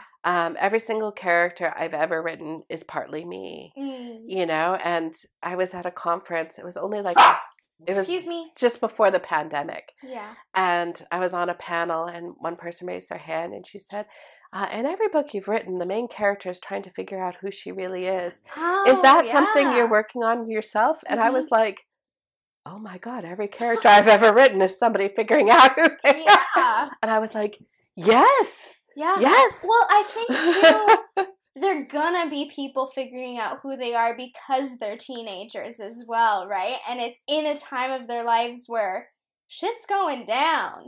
So I think they have to change and learn who they are. Well, that's why I liked writing YA. Like, Yeah. some people have said, and the book I'm working on right now is an adult book, but people say, why do you write YA? You're not a teenager, and I don't have teenagers. Mm-hmm. And I was like, I find it fascinating because it's this weird time in your life where you're not a kid. Yeah. But you're not necessarily an independent adult. Mm-hmm. You have strong feelings about things, but yet other people can still, like, especially when you're still in high school, your parents can be like, we decided we're moving to Saskatchewan. Yeah. And you can be like, I don't want to go to Saskatchewan. There's nothing there. And it's like, sorry, people of Saskatchewan, I'm sure it's lovely. I haven't been to your province. But, like, you don't have a choice. Like, if your parents are like, that's what we're doing, we're moving. Yeah. You're moving. Yeah. I remember in high school, I had one friend and her parents found religion, like, really seriously. And they threw out her clothing, and because they wanted her to wear, like, long skirts, cover everything up, be much more modest than she particularly wanted to be. And it was like, she went to the police because she was like, I have a job. I paid for those clothes. Yeah. And the police are like, it's your parents. They can make that call.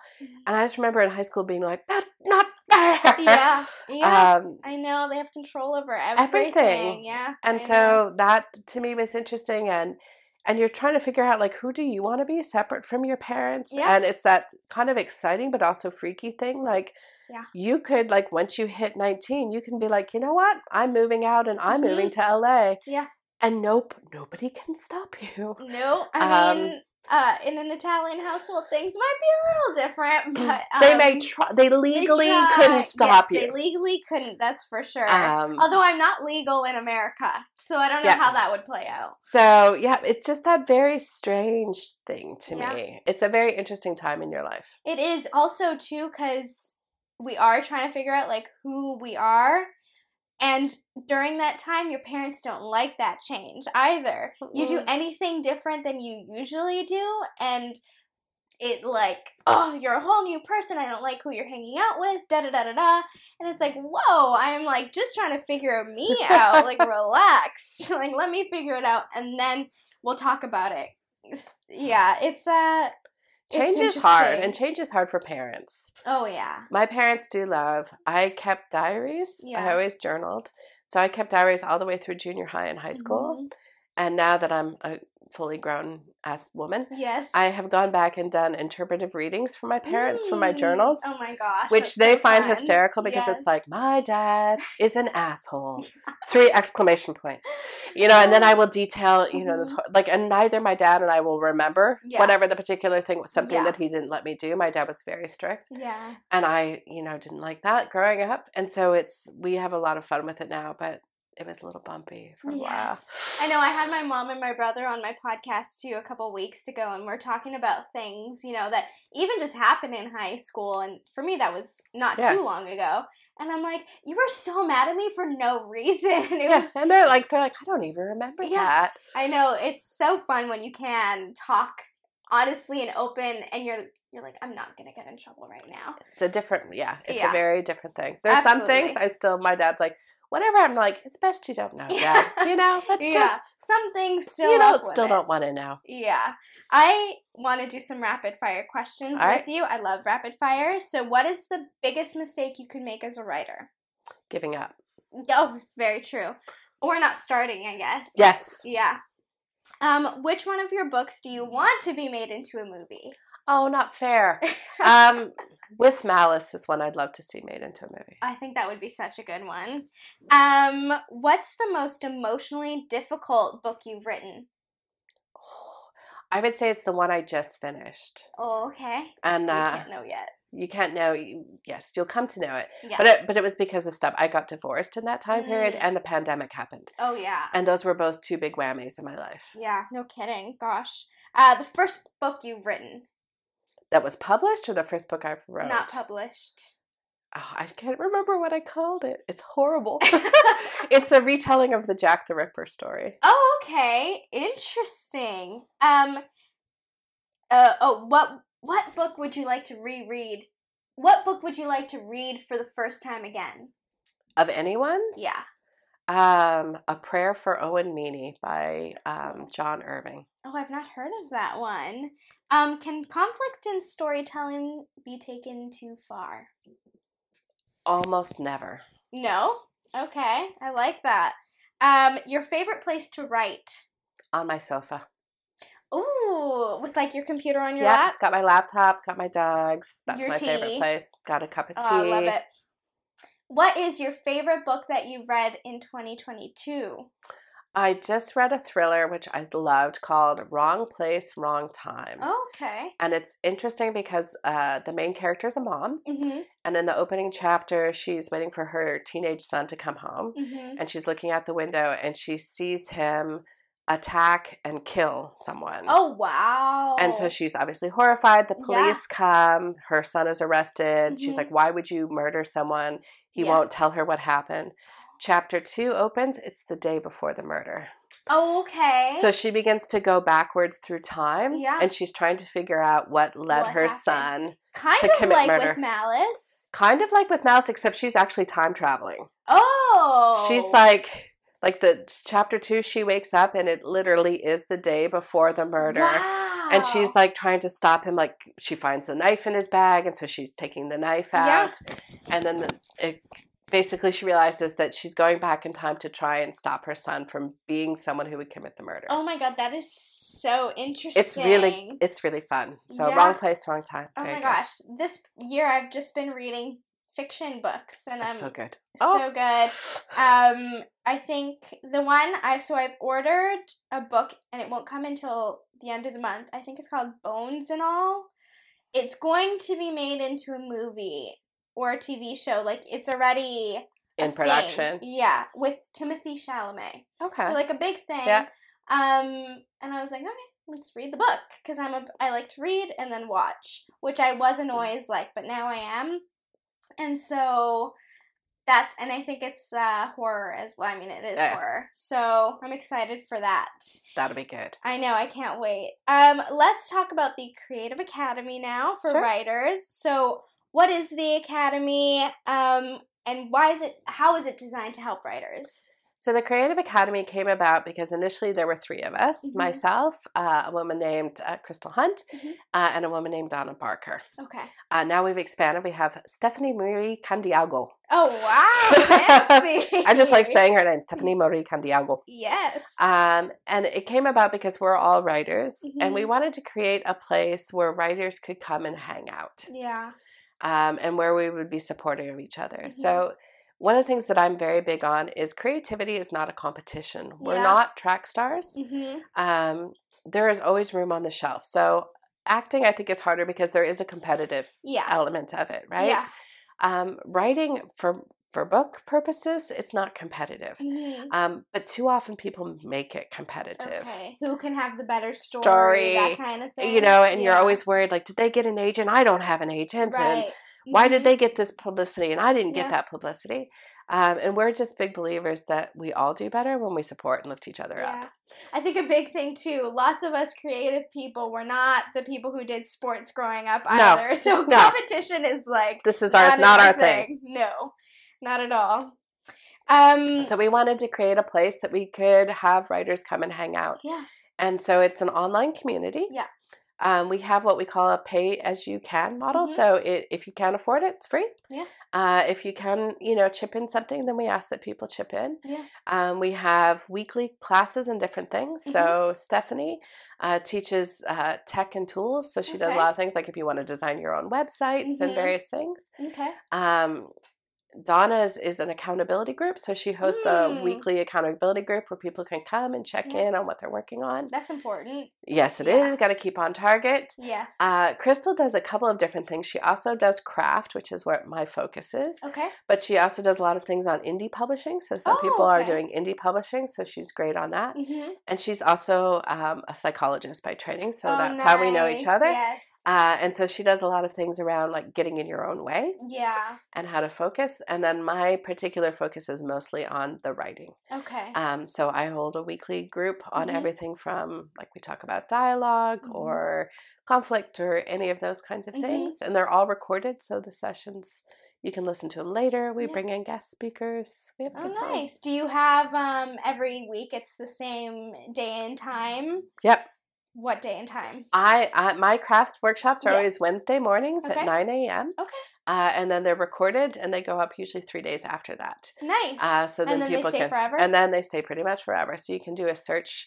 We've been going now, I think we're coming up on 3 or 4 years. Wow. So there is a ton of content that Mhm. is in there. I do go back through, and some of the early ones I take down just because it's like I have newer, better thoughts on Yeah. that. So I want to Yeah. change it up. But we have some stuff. My agent has come on there. So I did a Q&A with Mhm. my agent. So a lot of people are curious Yeah. about that. And we've brought other literary agents that have Mhm. come in and talked. And we've brought in some bestsellers Yeah. that have talked about their experience. Wow. And one thing that I love is we have people in the Creative Academy who are multi-published, who have done a lot of things. Amazing. And we have people who are writing their very first book. Mhm. So that's what I like. Why is it important for writers to have a community of other writers or creators to go to? I think it's 2 parts. One is there are so many people in this world who will be happy to tell you why you can't do something. Yeah.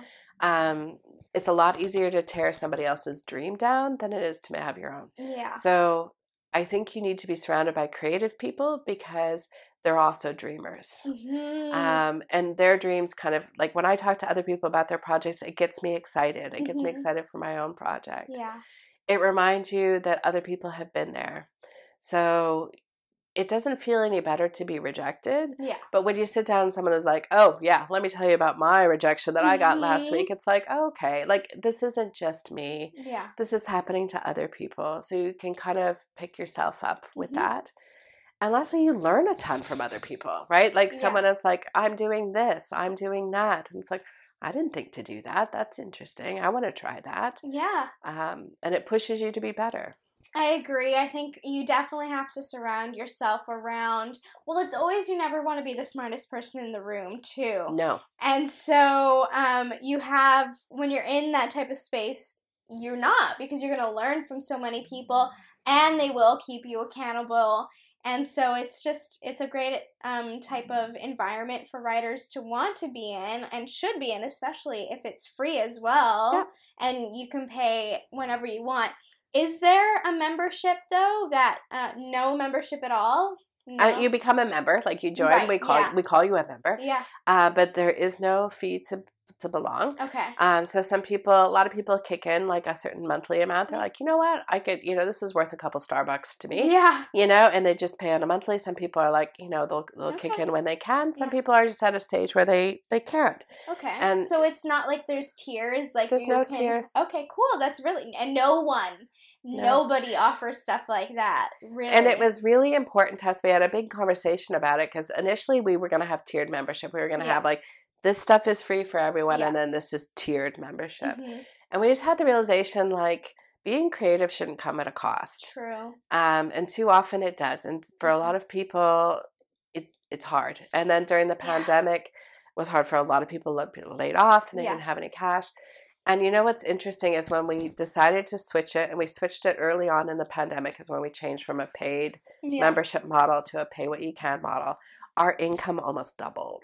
Wow. Which I found really interesting. Yeah. So one, we just had a lot more people who joined, Mm-hmm. and then they found it valuable, so they were willing to kick in. Wow. And so we ended up doing better financially. And to me, that was that reminder. I think too often it's like, if you put good things out into the world, good things come back. Oh yeah, that's so important. I love that. I wanted to bring that up because that's something that you're working on, and it's not just, it's something that people can get something from. So I really wanted to talk about that.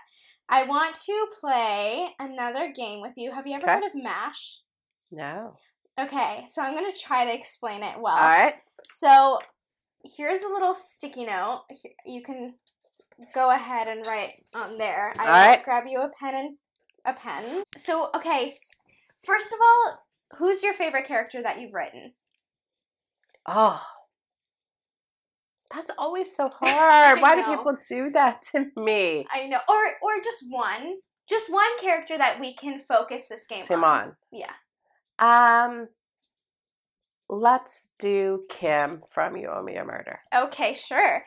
So, that's cool. I'm gonna like this. Okay, so we picked a character. Okay. Now okay, gosh, I should have reread the instructions Haha. before. Okay, so now the first one says marry, right? Or life partner. Yeah. So you're going to pick 3 people, can be celebrities, people from the book, doesn't matter, who you think Kim would have a relationship with, or maybe that she would hate to be in a relationship with, or both. Okay. And you got to tell us who it is. Okay. So that's part number 1.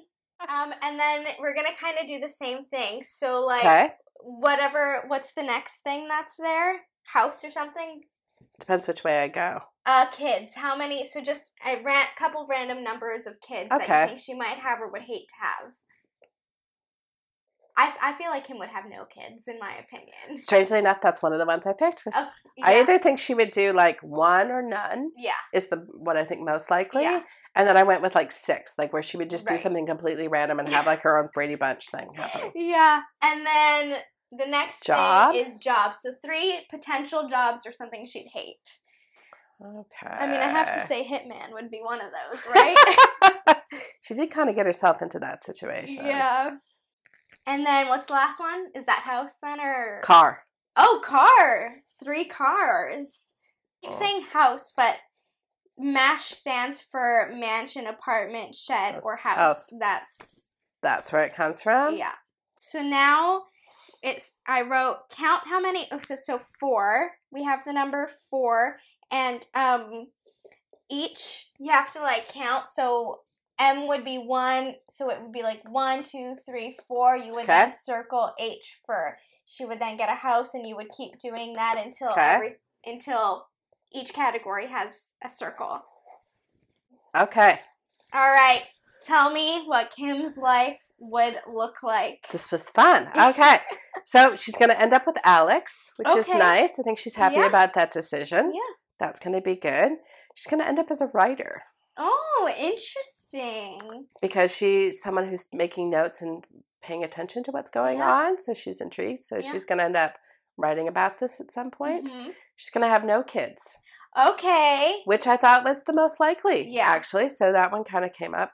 And she's going to drive a fancy Aston Martin car. You know what? She's living a good It's not too bad, actually. I feel like it's come out pretty good for her. She's got her dream man. They live in a house. They got a fancy car. She's got a wonderful job and no kids. She's got all the time in the world. I think that's the best life you could live. I think she got pretty good. Yeah, I think she's she did pretty good. Lucky. Look at that.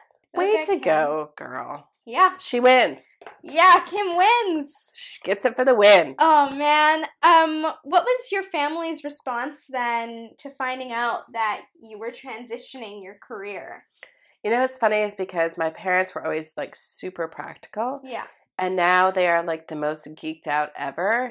So when I sold my first book, my dad was still working at the time. Yeah. And he worked at a manufacturing place where they did car parts. He's the accountant there. Mm-hmm. And he bought a copy of my book for everybody who worked at the factory. So you have to imagine all these factory guys. It was a romance. It's a book called Unpredictable. It was a romance story. And my dad bought a copy for everybody who worked there, and I went there and signed them. Oh, man. Oh, I want you to sign one of my books. That just unlocked a memory. I'm like, oh, my God. 100% I will sign that book. So, yeah, it was really interesting to me that, and now he's still, like, my dad is I always laugh, he's my number 1 fan. Yeah. Because, like, any place he goes, like, someone could be like, wow, it's a really nice sunny day. My dad would be like, yeah, it sure is. My daughter likes to write about sunny days. She's an author, you know. Like, he would find it doesn't matter what you're talking about. My dad will find a way to drop into casual conversation. That's so that cute. I'm a writer. So he loves it, which I always bring up to him. What happened to the English factory thing, Dad? Because both he and my mom are very practical. My dad's an accountant. My mom was a nurse. Yeah. So they're very, like, practical. Oh, accountants are the most most realistic you gotta people ever. Save money, and you gotta be responsible, and you gotta do all these things. And went to Catholic school for 12 years, so, you know, you toe the line kind of thing. And so now he's just all about it, so he loves it, which is great. That's so sweet. Do you read YA ever, or are you like, I'm just a writer for that? Both. No, I love reading YA, and it was interesting because when I first wrote YA, My very first book that came out was an adult kind of romantic comedy. So kind of like a chick lit kind of rom-com. Mm-hmm. And I wrote that book and sold that book, and it was right as rom-coms were just falling off the cliff and no longer going to be popular. Mm-hmm. So I wrote the first one, and then the publisher was like, yeah, we're not going to do any more rom-coms. Yeah. And I was like, I've waited forever to be a writer. You can't not publish me again. Yeah. And my agent at the time said, I think you have a great voice for YA. Mm. And I was like, well, I don't think so. Like, I don't have any kids. Like, I don't really think of my, and she was like, well, I don't know. I think you'd be good at it. Mm-hmm. So I went to the library, which is my free plug. I love libraries. Mm-hmm. And I went up to the library and I said, can you just make me a stack of like what you think are the best YA books that are out right now that people like? Yeah. And I took home about 15, 20 books and I read through them and I went back and I was like, give me more. And I read through those. How long does 15, 20 books take you to read? It depends. It depends on how long the book is and how, because I can read a book in a day pretty easy, especially if you're really interested. If I'm really interested in, like, some books, like, how, like, some books are just, like, you get on and it's, like, zing. Mm-hmm. And then other books, you're like, I gotta think about that for a little bit. Yeah. That's me with Daring Greatly. You gotta, like, small choose, right? Like, that's, like, you read a little bit and then you gotta think about that one for a little bit and then you gotta read a little bit. But I can read a book in a day. Mm-hmm. Like, that's a doable thing. And I plowed through a lot of YA books. Like, if you're writing for teens, you better keep the pace moving. Because absolutely. They've got too many other distractions to find you interesting if you're not keeping it interesting. The phones, right? Yeah, even watching TV, if you get bored for 1 second, we go to our phones to check what's up. Yeah. Yeah. You got to check TikTok, you're going to scroll through, like...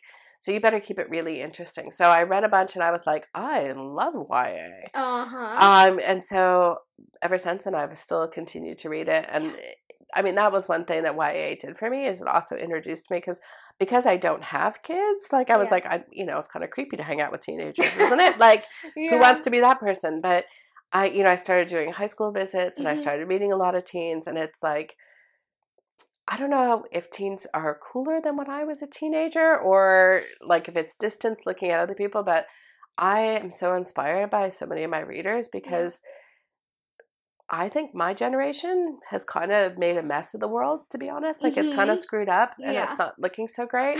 Sorry about that. But like when I talk to teenagers, like they're going to change the world. I agree. Yeah. And they see the world in a different way, and they are so much more open. I really feel like when I was growing up, for example, there was no like gay straight alliance. Yeah. There was not like, and if you were gay, like that was like weird. Yeah. And we certainly didn't talk about stuff. And here's the newsflash, which shocks nobody. It's not like there were people who weren't gay. Oh, yeah. Like, it's not like we didn't know about it. Like, it was just, but nobody talked about it. No one ever did anything with that. And now there's just this openness, and people are, like, teens now are like, this is who I am. Yep. Yeah. And you can like it or not like it, but this is who I am. And I just think it's amazing. I know. I love it too. This podcast is all about those conversations that back then people wouldn't have. And so that's what I focus a lot of my time talking about, because it is so important. And sometimes I do have people being like, you shouldn't talk about stuff like that, or the way you said it, because I'm blunt. I'm a blunt person. And they'll be like, I didn't like the way you said it. I'm like, well, I said the truth. So if that upset you, I'm sorry, but maybe that's a reflecting moment. And this or maybe it's reflecting for me too, right? Because sometimes I might say something and you might be like, that hurt my feelings, right? Because I feel like I'm still learning, and like, again, when I grew up, we didn't talk about people who were gay. Yeah. Like it just wasn't a thing, and now I have a friend, her son, see, I just screwed it up. Her daughter is trans, right? And it's been a learning thing for me to learn pronouns and to learn those shifts. And so I may say something where I'm offensive, and I am glad now that people, particularly young people, are comfortable with like, hey, actually, that's not the term that we use. That's not the language that we use anymore. And I think if you can open yourself up to being like, oh, the way I see the world may not be the right way, you're going to learn so much more stuff. I am that person who's like, we don't say that. We actually don't do that anymore. And I tell you, it annoys people so much, because I'll repeat it. Every time they say something they're not supposed to, I'm like, we don't say that anymore. That's not a word we say anymore. And they'll be like, oh my God, okay. And I'm like, well, you're not learning. Well, and I think for a lot of people, and I know I catch myself on that, is if someone corrects you, yeah. you have this desire to explain like why you're not a bad person. Like, Yeah. well, I'm not racist. Yeah. I'm not transphobic. Mhm. I just screwed this up. And like, I feel like I got in trouble. Right. Right? And it's this realization again of switching from not I failed or I got in trouble, but oh, I have a chance to learn something. Yeah. That's not the pronouns that person uses. Yeah. Well, and the thing too is, 20 years ago, some words that aren't okay today were fine. Sure. And so it's just learning to adjust your vocabulary. And so some people genuinely didn't know that some things we don't say. And so, I'll that reminder of like, we don't say that anymore is not you're a bad person. It's just a, hey, we don't do that anymore. And sometimes you learn why. Like one of the ones that happened just recently for me is I had said to somebody like, oh, writers, those people are my tribe. Right? Mm-hmm. And I've used that saying like, and I mean it in the sense of like, this is my group of people, right? And one of the people that I know was like, we're not really using that anymore because of people who are First Nations and stuff like that. And I was like, I never thought of it that way. Like I never thought of that. And I was like, oh. Yeah. Okay, like, and am I going to use it sometimes? Probably, like, because it takes a while to make that shift. For my friend, it's a shift for me because I knew her daughter when her daughter was her son. Yes. And, like, I've known her for 15 years, right? Yeah. So it's been for a very long time, right? And so it's that shift for me and that shift. But people don't mind if you're learning. Not at all. It's people mind if you won't learn. Yeah, that's the big thing. And making like mistakes and knowing, oh, I'm so sorry, I meant to say she, like that is a great thing because you're conscious of the mistake you made and willing to change immediately or willing to change at all. And it's those people who's like, no, but you're a he. And it's like, that's what we don't like. And so change and learning is huge, and that's literally what all life is. Yeah. So, and I think having those, like, I love that you're having those discussions. Mm-hmm. Because I think when I was growing up, there was a lot of stuff, but we don't talk about that. Mm-hmm. Do you know what I mean? Yeah. Like, you just don't talk about it. Like, I tease my dad because when my dad and my parents gave me the quote-unquote the sex talk, I'll give it to you all so you can have it because it was a very short conversation. Okay, cool. My dad and my mom sat me down. I was in high school at the time. Mm-hmm. And my parents sat me down. They're like, well, you're at an age where you're starting to date and see boys. Yeah. And you might be thinking you want to have sex. And of course, first off, I was mortified because my parents actually said the word sex. Yeah. So I was like, no. So I was like looking at my parents were like, my dad was like, here's the thing. Your mom and I think sex is an adult decision. Mm-hmm. We don't think you're an adult. Okay. So if you think you're an adult and that you're an adult and you can make that decision, that's fine. But then you don't live in this house. We don't pay for your university. Mm. You don't do all that stuff because you're an adult. Wow, yeah. And I was like, okay. Crystal clear. Good talk. Yeah. Good talk. It's so funny. My mom did not have the talk with nor me or my brother. She gave us each a book. And his was blue. Mine was pink. Yeah. And it was super thin. And it's what a period is, what sex is, what the body parts are. Yeah. Wear condoms, da-da-da-da-da, and that's what me and my brother learned from is book. Mine was very much like, if you're having sex, you're probably a whore. Yeah. Like, that's what you needed to know, and I was like, oh, okay. Yeah. I'll just take it from there, I guess. Mm-hmm. So it was just something we just didn't talk. So I just think when you can have those conversations, you may not like what someone is saying, and you don't have to agree with it. But listen. But just listen. And you can make I make decisions all the time about who I want to have in my life and what people I want to have in my life, and that's fine. I agree 100%. Before we wrap up, I want to know, what's your biggest, pet peeve with books? Because let me tell you mine, and I respect Daring greatly, but let me tell you, it does it. And same thing with the book Sapiens. The longest chapters ever. Every page you're like, okay, this chapter's got to be done, right? And it's like a quarter of the book is one chapter.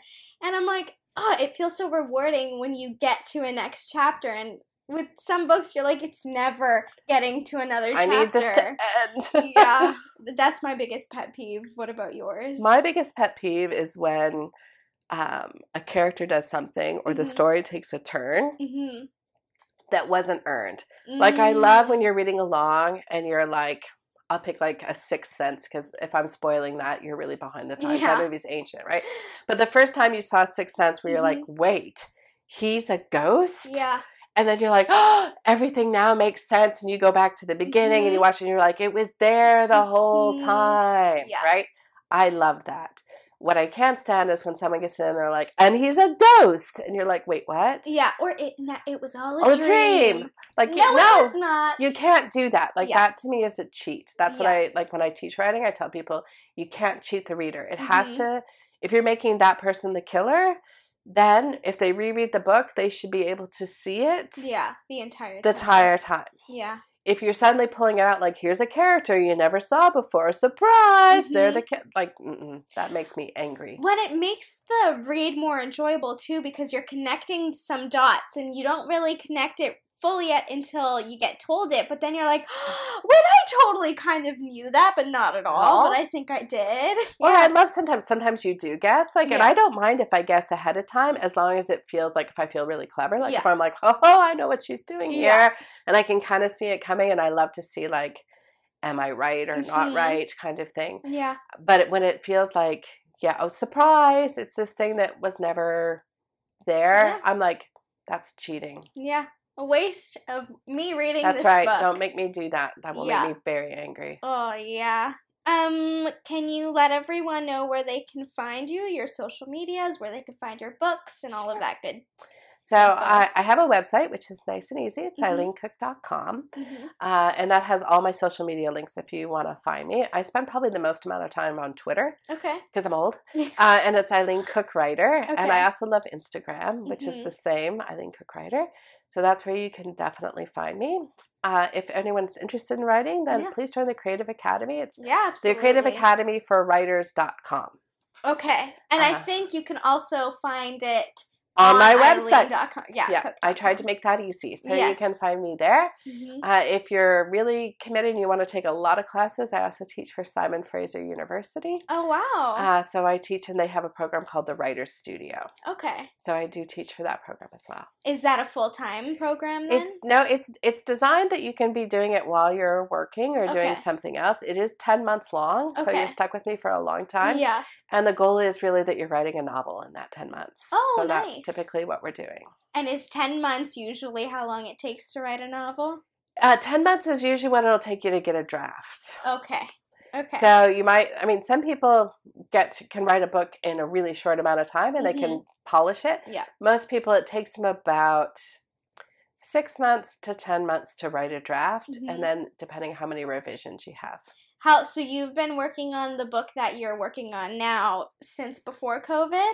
So yes, this is the book that has taken me the longest to write, and it was because I definitely got derailed. So I got divorced, which I wasn't expecting. Yeah. So for me, that came out of nowhere. So I ended up having, of course, to sell my home and buy a new place and kind of start my life over. Yeah. Surprise. Yeah. And so in doing all of that, and then the pandemic hit, and then we weren't going out anywhere. So I first wrote a book during the pandemic that was a very thinly veiled book about my divorce. Okay. Except the main character killed the cheating ex-husband. Yes, of course. So I wrote that all book. I sent it in, and my agent's like, do you really want this book out there? And I was like, no, I don't. So I put it to the side and started writing this one. And so this book has taken me about a year and a half. Okay. I have to recommend you an album by Kelly Clarkson because it's all about divorce as well. Ooh. And I've not been divorced. I've not been married. I'm 19. Don't do it. No, it's genuinely, it's not my plan. No marriage, no kids for me. But it's called Meaning of Life. Okay. But yeah, I don't relate to the divorce part, but I'm like, yeah, screw him, Kelly. I love it. A little righteous. I have a whole playlist called F You. Yeah. That a friends, like I said to all my friends, send me your songs about picking yourself back up because it knocked me down. Like we'd been together since I was 19. That's when I started dating him. We got married when I was 25. And so we had been together my entire adult life. Yeah. And then it turned out that he was not just with me and was having a whole other thing happening there. And it was as unreal to me as if you had said, hey, by the way, did you know I can fly? And then wings sprouted out of your back. Yeah. That's about how surprised I was when everything went down. So for me, it was a definite reckoning. Yeah. But what got me through was creativity, community, and the story I told myself, which is like, is this going to be my final chapter? And strangely enough, speaking of writing, there's a point in every book, they often call it like the dark night of the soul. Okay, yeah. That's is the term.